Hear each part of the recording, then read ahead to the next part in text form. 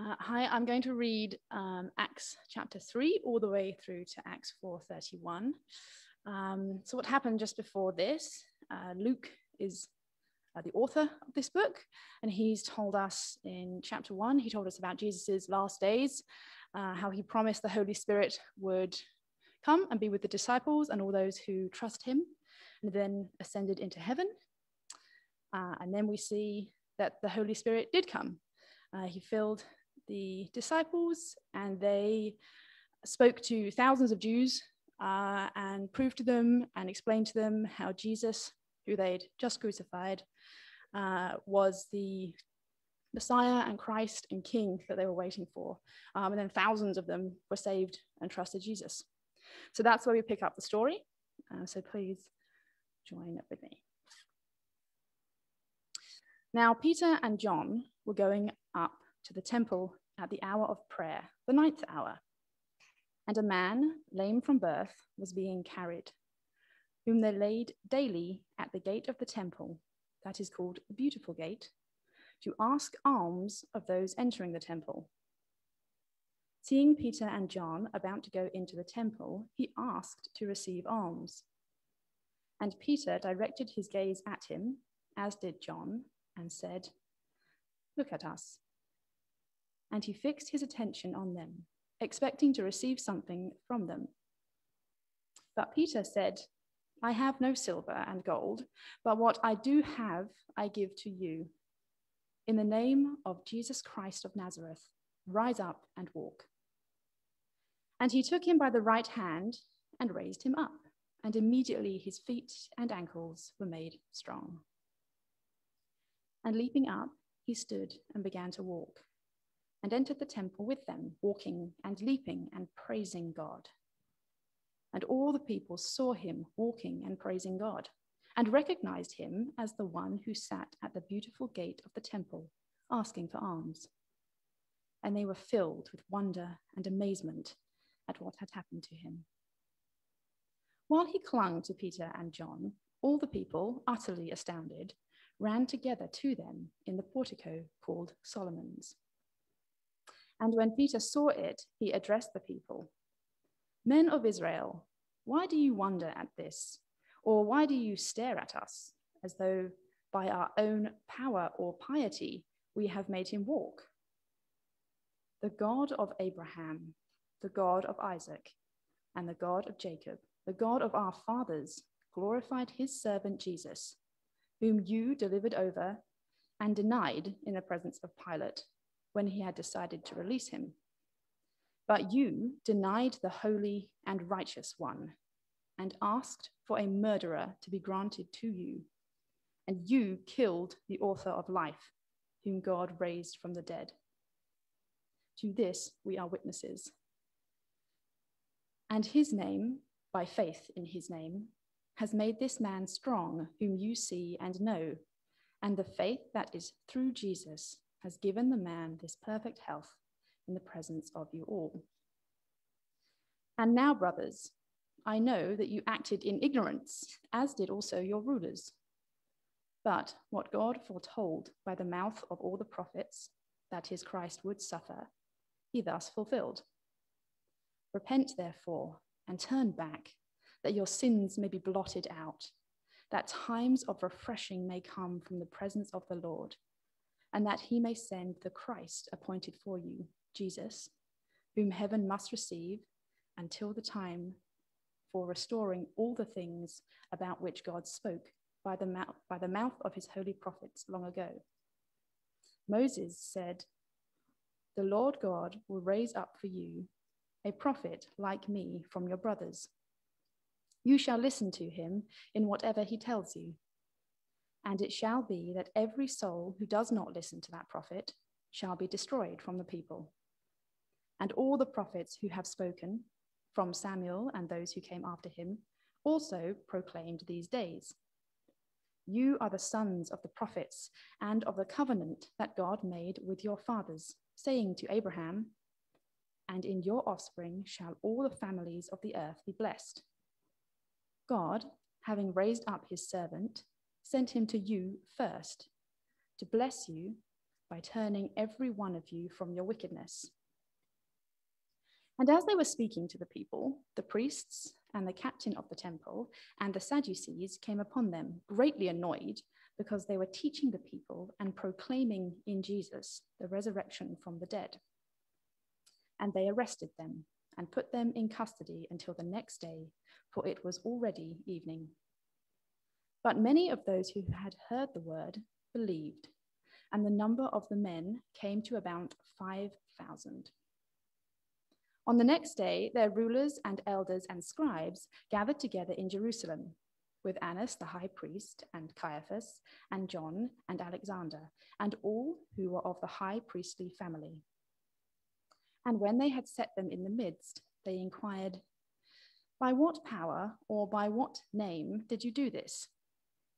Then Peter, filled with the Holy Spirit, said to them, "Rulers of the people and elders, if we are being examined today concerning a good deed done to a crippled man, by what means this man has been healed, let it be known to all of you and to all the people of Israel that by the name of Jesus Christ of Nazareth, whom you crucified, whom God raised from the dead, by him this man is standing before you well. This Jesus is the stone that was rejected by you, the builders, which has become the cornerstone. And there is salvation in no one else, for there is no other name under heaven given among men by which we must be saved." Now, when they saw the boldness of Peter and John and perceived that they were uneducated common men, they were astonished. And they recognized that they had been with Jesus. But seeing the man who was healed standing beside them, they had nothing to say in opposition. But when they had commanded them to leave the council, they conferred with one another, saying, "What shall we do with these men? For that a notable sign has been performed through them is evident to all the inhabitants of Jerusalem, and we cannot deny it. But in order that it may spread no further among the people, let us warn them to speak no more to anyone in this name." So they called them and charged them not to speak or teach at all in the name of Jesus. But Peter and John answered them, "Whether it is right in the sight of God to listen to you rather than to God, you must judge, for we cannot but speak of what we have seen and heard." But when they had further threatened them, they let them go, finding no way to punish them because of the people, for all were praising God for what had happened. For the man on whom this sign of healing was performed was more than 40 years old. When they were released, they went to their friends and reported what the chief priests and the elders had said to them. And when they heard it, they lifted their voices together to God and said, "Sovereign Lord, who made the heaven and the earth and the sea and everything in them, who through the mouth of our father David, your servant, said by the Holy Spirit, why did the Gentiles rage and the peoples plot in vain? The kings of the earth set themselves, and the rulers were gathered together against the Lord and against his anointed. For truly in this city there were gathered together against your holy servant, whom you appointed, both Herod and Pontius Pilate, along with the Gentiles and the peoples of Israel, to do whatever your hand and your plan had predestined to take place. And now, Lord, look upon their threats and grant to your servants to continue to speak your word with all boldness, while you stretch out your hand to heal, and signs and wonders are performed through the name of your holy servant Jesus." And when they had prayed, the place in which they were gathered together was shaken, and they were all filled with the Holy Spirit, and continued to speak the word of God with boldness.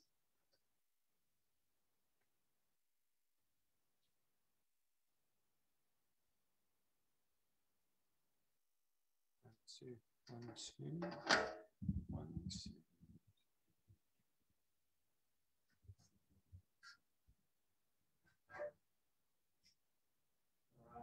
Friends, we're going to pray and then look at that passage.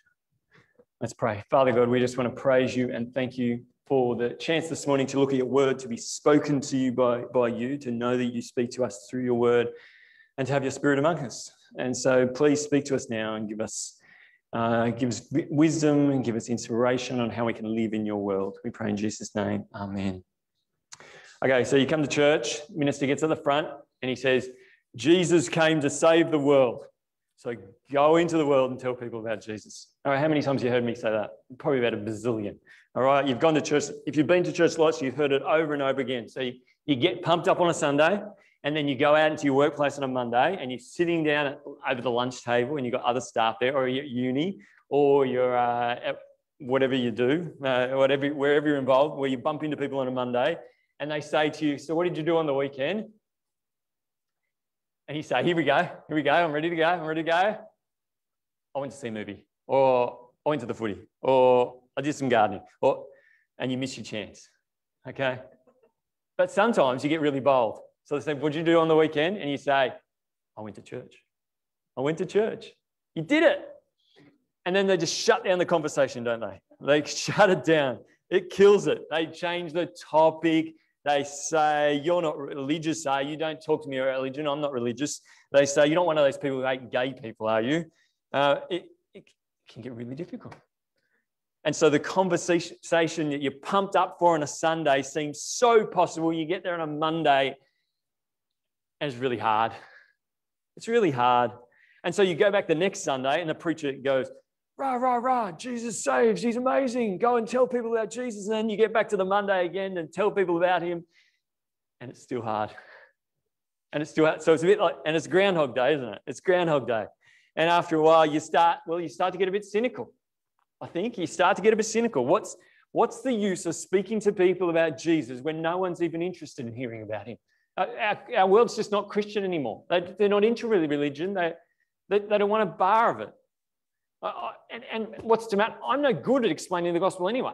So what's the use of getting there on a Monday and trying to give it a go? And so we just give up.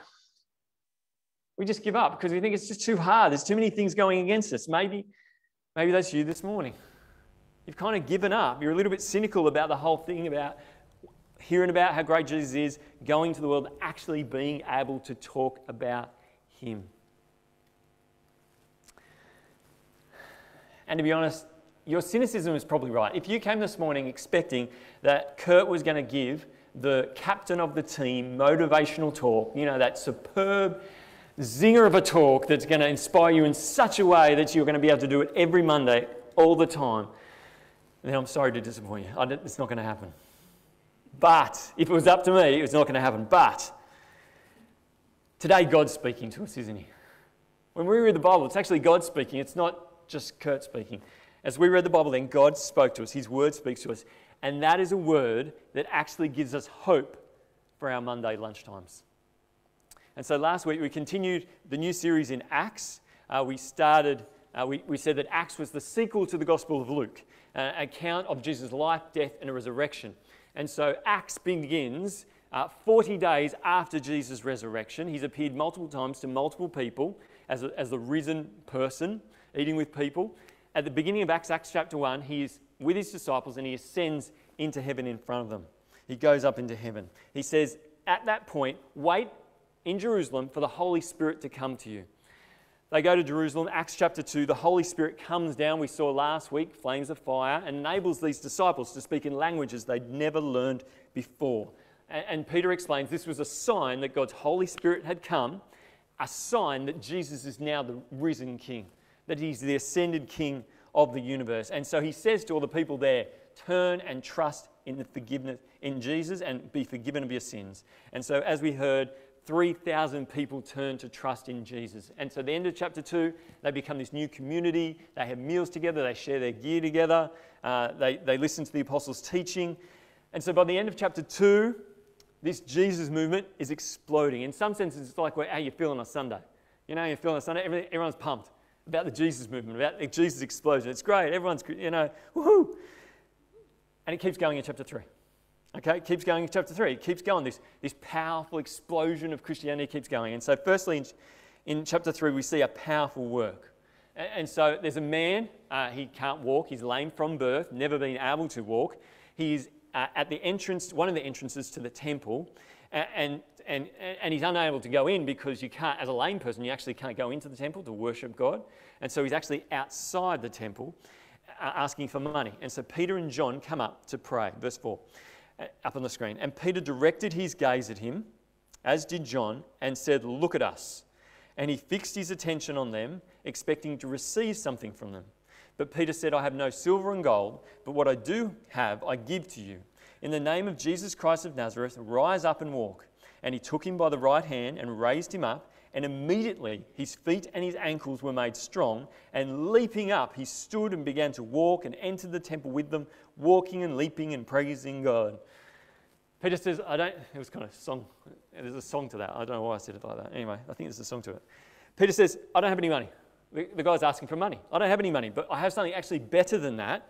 He says, "In the name of Jesus Christ," which in a sense is saying like on behalf of Jesus Christ or with the authority of Christ, get up and walk. And takes his hand and he jumps up, and he doesn't just, stumble along because he just hasn't walked in his whole life and he's never used his legs before. He's leaping. This is a real miracle. This is not just a halfie, like he's dragging his... No, this is a real miracle. This guy suddenly has legs that can leap. And so he's leaping, praising God. The crowd sees this guy who's been lame from birth, praising God, leaping, and they think, what on earth? It says they're filled with wonder and amazement that the disciples have done this powerful work of healing. And so just like in Acts chapter 2, where you had this flames of fire and the wind and speaking all these languages, this miracle that led to a speech to explain it. Chapter 3, you get the same thing as well. You get this miracle that leads to another speech. And so you have the powerful work, and then you have a powerful word. So verse 12, "And when Peter saw it, he addressed the people."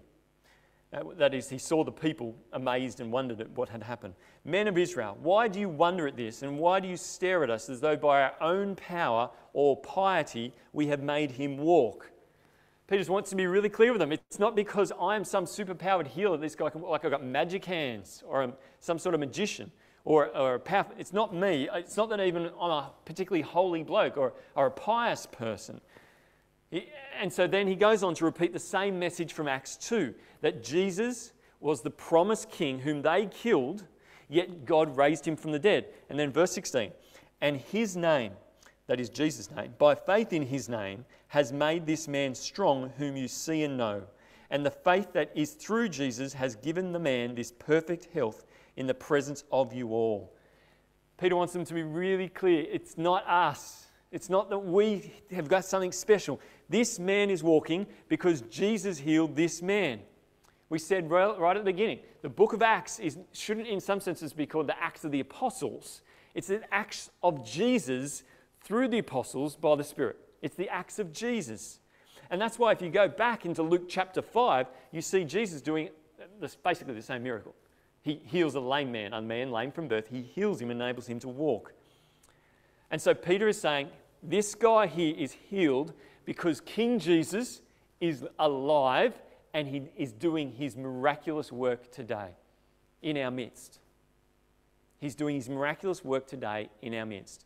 Since my Parkinson's diagnosis, I've had dozens of people pray for me. Dozens. Pray for my healing, that I'd be healed from Parkinson's. And so when that hasn't happened yet, when that hasn't happened, you inevitably ask questions about healing today. Do Christians get healed? Should I expect healing? All these questions. Firstly, does God even heal today? That's a good question. I haven't been healed. Now, I'm convinced from Scripture, other people are not, but I'm convinced from Scripture that healing does happen today. That it wasn't just the age of the apostles where healing happened, then it just stopped. I believe that God still heals today.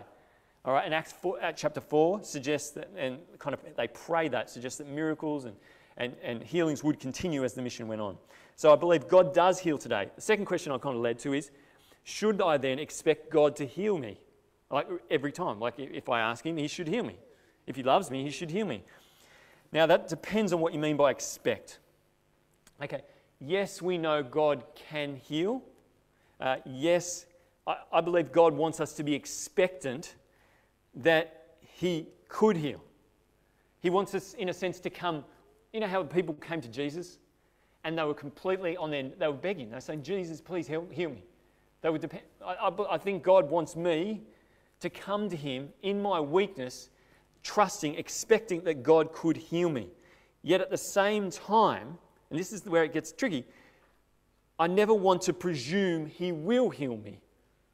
I never want to presume he will heal me. But I come to him in trust, expectant that if he is willing, he will.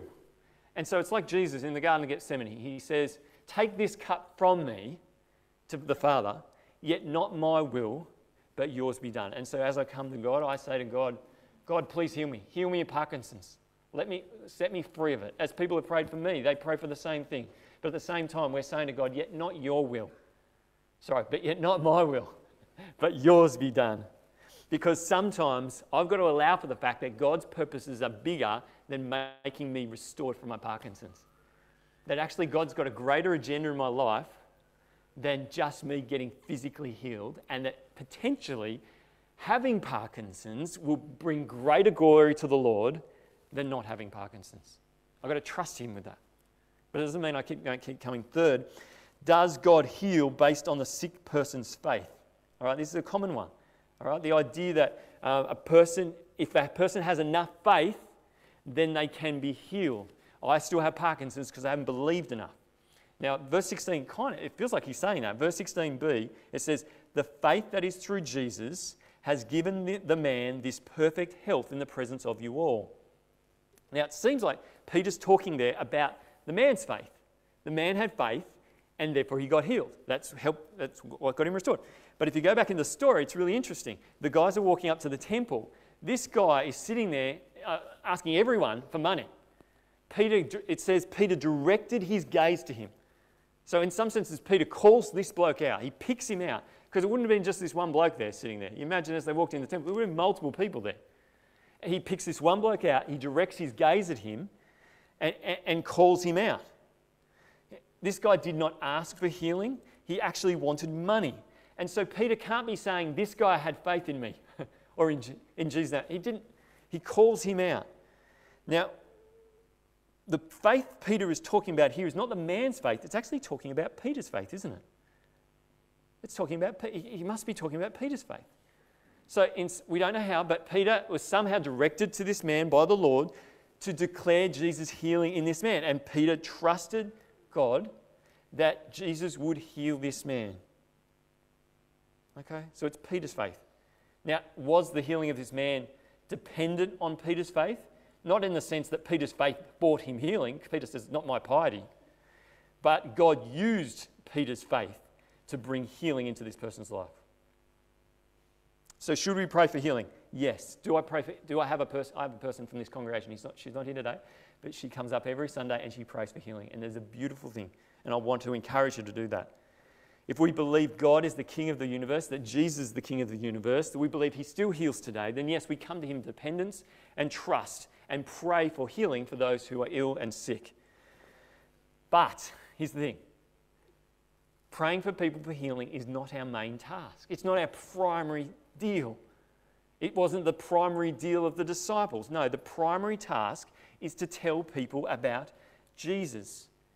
So that's why as you go through the book of Acts, every time you have these miracles and healings, you have this speech afterwards, because the main deal is the speech. Physical healing is good, but the greater good is when you enable another person to have their whole soul restored, their whole person, to one day exist perfectly in new creation. See, there's no use, the gospel says there's no use just being healed, even just being able to walk in this life, if you miss out on eternity with a restored body. See, one of the reasons I think we don't share Jesus on Monday is because, honestly, we don't actually think knowing Jesus is that special. The idea of knowing Jesus, the gospel, diminishes in our mind. But the reality is there's nothing greater than you can give a person. It's even greater than being able to heal that person around the lunch table. You know, a person might be really ill around the lunch table on Monday, and it's good to pray for them, and you should pray for them. But how much better is it to tell them about Jesus? How much better is it to tell them about Jesus? So Acts 3, we have this powerful work backed by this powerful word, and it's like Sunday church. We're kind of pumped up. Woohoo! Jesus heals, this word's going out, people can get saved. And then in Acts chapter 4, we kind of hit opposition. Opposition. And so it's like on Monday, basically. Monday lunch table, people give you a hard time. But what we see is that message of Jesus is unstoppable. You heard it in Eleanor's video. The unstoppable message. That's where we're going to start. Verse 1. And as they were speaking to the people, this is Peter and John, the priests and the captain of the temple and the Sadducees came upon them, greatly annoyed because they were teaching the people and proclaiming in Jesus the resurrection from the dead. And they arrested them and put them in custody until the next day, for it was already evening. Now you think at this point that these guys have been put in jail, that people would, run away. They wouldn't want to bar believing in Jesus. Verse 4, but many of those who had heard the word believed, and the number of men came to about 5,000.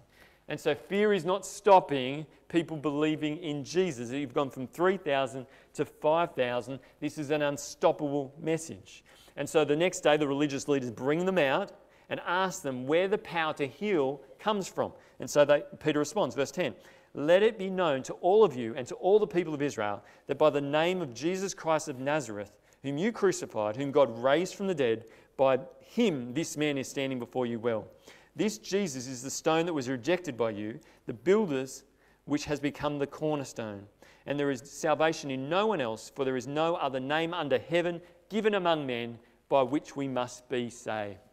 So they're asked to give account. Whose authority do you bring about this healing? He says Jesus, King Jesus, the Jesus you killed. Again, a very aggressive move. But he says, the Jesus you killed, the one you tried to stop, but God raised him from the dead and declared him to be king. He's saying to them, Jesus is alive, and his unstoppable message and his unstoppable power healed the man. And then right at the end there, he says, because it's only through Jesus that a person can be saved. Now, perhaps this morning you're someone who actually has not trusted in Jesus to be saved. But this is really, really clear. There's no other way. You cannot do it by being religious. You cannot by doing good things. All the different ways we think we can make God happy with us do not work. The only way you can be saved is by trusting in Jesus' death for your sins and his resurrection for your life, your new life in him. Friends, the message of the gospel is unstoppable. Why? Because Jesus is unstoppable. He's the resurrected King, and it's his message. There's nothing on heaven and earth that can prevent God saving people. Now, does it mean everyone gets saved? No. Doesn't mean that as we sit around the lunch table and we chat to people, some will be saved. Yes. And even when persecution tries to stop it. Even when the first thing they say to you is, oh, you Christians, you just hate gay people. Even when you get really antagonistic responses where they say, I'm an atheist and I think all religion is evil. It causes all the fights in the world. Even those people can be saved. In fact, if you look in the book of Acts, you'll see time after time that actually when there is persecution, it doesn't stop the gospel, it actually propels it. The book of Acts is not the story, as we're reading through, it's not the story of ancient superhero evangelists, super speakers and healers. It is the story of ordinary men and women who have an unstoppable message that they share about an unstoppable Jesus, and he just keeps saving people. See, I think we sometimes think the limiting factor in God's message going forward is us. And so in a sense, I think we think of the gospel like a car. And so we have to jump in that car, we have to pump, we have to turn it on, we have to get it going, we have to drive in the right direction, and we can get God's mission going as long as we're at the wheel doing all the things we need to do. But it's more like, the book of Acts shows that the gospel message, it's more like a moving train. It's more like a moving train that God invites us to get on. Because his gospel is going out, it saves people because Jesus is unstoppable. It's an unstoppable message. It comes through, we're going to see here, unstoppable messages. So verse 13. Now when they saw the boldness of Peter, so this is the religious leaders, Peter and John, and perceived that they were uneducated common men, they were astonished, and they recognized that they'd been with Jesus. So these guys look at them and think, wait a minute guys, they're not even religious teachers, they're not educated men, and yet they have this boldness in the way they speak to the religious leaders. How can that come about? Well, they think, well, the only thing they've got is they spent time with Jesus. See, Here's the qualification. This is the qualifications for you to be able to go and tell people about Jesus. You've met Jesus. You've spent time with Jesus. You don't have to have gone to Bible college. You don't even have to have read all the Bible. If you have put your trust in the Lord Jesus, if you had a personal encounter with Jesus, if you trusted him by faith, if you know the gospel, then you have everything you need to tell people about Jesus. Now, can you grow in your capacity to do that well? Sure. But whether you can do the most simple gospel explanation or the most rigorous apologetic argument about Jesus, God's message is unstoppable. The gospel is simply unstoppable. You cannot actually speak and just write something down and see a person converted. Like, God's message is unstoppable. Now, the religious leaders, after talking to Peter, are in a bind. They have to admit the men did a miracle. All the people saw it. So they tell Peter and John to stop talking about Jesus, verse 19. But Peter and John answered them, "Whether it is right in the sight of God to listen to you rather than to God, you must judge. For we cannot but speak of what we've seen and heard." Peter says, you've seen the resurrected. We have seen the resurrected Jesus. We know he's the King. We know he's the Saviour. And so we can't help but speak about it. It's like if you see something so incredible and then go home and try to keep it from the people in your household.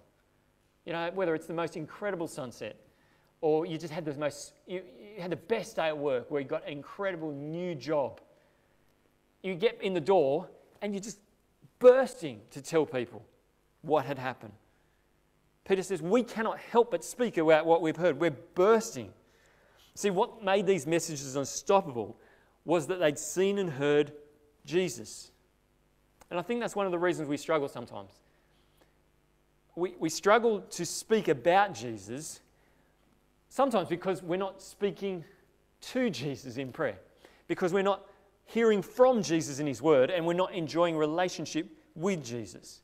But here's my experience. When I am enjoying relationship with Jesus every day, praying to him, listening to him through his word, then what happens to me? I have a joy, I have a contentment, I have a sense of purpose, so that when I get to that lunch table on a Monday and I'm looking at people who don't know Jesus, I cannot help but speak about him. I meet the person who has the health issue and I cannot help but say, hey, can I pray for you? I meet the person who's struggling in their work and finding their work-life balance, and I can't help but share about how knowing Jesus helps me keep those things in check. I meet a person with marriage struggles and I cannot help testify to how Jesus helps me in my relationship with my spouse. I meet a person with chronic illness and I cannot help but share about Jesus' grace to me in the midst of my Parkinson's. See, what makes a person unstoppable in those moments is not that they have some superpower boldness that makes me enables me to say hard things. What makes me bold is my conviction that is the best thing I can offer this person in that moment is Jesus. And see, I'm only going to be convinced of that if I'm enjoying him as the best thing as well, you see? See, we become evangelists for whatever we enjoy, don't we? Whether it's a TV show, all right, you've got the latest Netflix show that you're really into, you become an evangelist for that. If you're really into fishing, you might get a new type of bait that you just think catches them every time. You become an evangelist for that bait. Friends, when you enjoy Jesus as your best thing, you cannot help but speak about him and connect the dots from him to the other person's life. Peter and John were unstoppable messages because they could not help speak of Jesus. Now, at this point, some of you are thinking, all right, Kurt, we've got that. We're pumped up now. We're pumped, maybe you're not, but we're pumped up. We're ready to go. Let's take on Monday. Let's hit the lunch table on Monday and tell people about Jesus. But others of you are still thinking, you know what? I've been here before. I've been to a talk like this before. I've hit the Monday lunch table and nothing happened. Nothing happened. So you're still in that cynical place. That's okay, because we're not finished with this passage. Part 5, praying to be unstoppable messengers. Verse 23. When they were released, they went to their friends and reported what the chief priests and the elders had said to them. They tell the church family, they go to them and say, tell them all about the opposition they face. And so their response is to pray. And in the prayer, they remind each other of who God is. They remind each other He's the all-powerful Lord in control of all things. And to do that, they reference a passage from Psalm 2, written 1,000 years earlier, written by David, a prophetic picture of the Christ, Jesus, the Christ who would come, who would be rejected by the rulers of this world, but that even in the face of the rulers of the world, He would still continue to rule. He would still continue to rule. And so what they're reminding themselves in that prayer is that Jesus is the unstoppable King. He's the unstoppable King. Verse 29, and now, Lord, look upon their threats and grant to your servants to continue to speak your word with all boldness, while you stretch out your hand to heal, and signs and wonders are performed through the name of your holy servant Jesus. They pray, God, in the face of persecution, help us to be bold and speak. Do you see what this is saying? It's saying that boldness in the gospel is not a personality type. You know, sometimes you think that, you look, that guy's bold for Jesus. I could never be. That's a temperamental, that's a personality thing. He's got a bold personality and makes him a bold Christian. But if that was a thing, then Peter and John wouldn't have to pray for it, would they? They would have been tested already. You know, we've shown them we're the bold speakers. That's our personality type, and we're speaking for Jesus. But no, they're crying out together as a group. We need to be bold. We need your boldness, God. We don't have it within ourselves. It's not necessarily in our personality to want to speak about Jesus on a Monday. Boldness is the work of God's Spirit.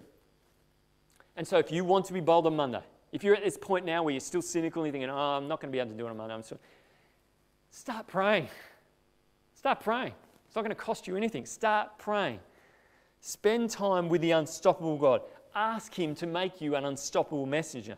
Ask Him to give you the capacity to speak to your family and friends, and anticipate that He will give you opportunities. Verse 31, and when they had prayed, the place in which they were gathered was shaken, and they were all filled with the Holy Spirit and continued to speak the word of God with boldness. God answers their prayer, doesn't He? The ground shakes. It's this reminder of Mount Sinai, the cross, an expression of God's presence, and the Holy Spirit gives them boldness. Acts chapter 3 and 4 is the story of an unstoppable God, a Saviour who was dead but is now alive by the Spirit and is now the resurrected King. And the message about Him in the book of Acts is going to go forward. And He says to us, I want you to be bold. I'm calling you to carry my unstoppable message as my unstoppable messengers into the world. Now, maybe you feel cynical, but Acts 3 and 4 says, lose the cynicism. Lose it. The message you have is powerful. It's not all up to you. The message you have is powerful. And so you don't think you can say anything on a Monday other than I went to the footy or I went to church, then I want you to start by praying. I want you to start by praying. It's not going to cost you anything. Say to God, God, please help me. Please help me as I speak to my family. Please help me as I speak to my friends, my work colleagues about Jesus. Because in the end, friends, it's the best thing you can do for anyone in your life. You're all lovely people. I know you're lovely people, and you care for the people in your lives. And sometimes we convince ourselves that the nicest thing we can do for people is to not talk to them about Jesus. You know, we think to ourselves, oh, look, I don't want to give them too much of a hard time, so I won't talk about Jesus. It's a lie. The best thing you can do for another human being who doesn't know Jesus is to tell them about Him. So friends, let's pray. Let's pray that we'd have boldness. Father God, please, Father, sometimes we get to the point where we think, what's the use, Lord? No one's going to be saved. Sometimes we get to the point where we think, no, I'm rubbish at this. Father, for the people who are thinking that today, Father, please just help them now to have confidence, not in themselves, but in you. In Jesus, the fact that you are alive, that your message is unstoppable. And to pray that we would be bold. That we wouldn't keep thinking that we have to do something, that we just cry out to you and say, give us the boldness, give us opportunities, enable us to speak about Jesus and do the best thing we can do in the people's lives whom we love. In Jesus' name, amen. Now, friends, just letting you know, Rodney is not here today. Typically, there will be a pastor here every Sunday, but Rodney's not here today because Josh had to go to his godson's baptism, and Roger's in Canberra, and there's just a whole bunch of things going on. But we do have Paul Kershaw. So if you want to talk, Paul is in charge of meetings with Roger, so if you want to chat to him about meeting,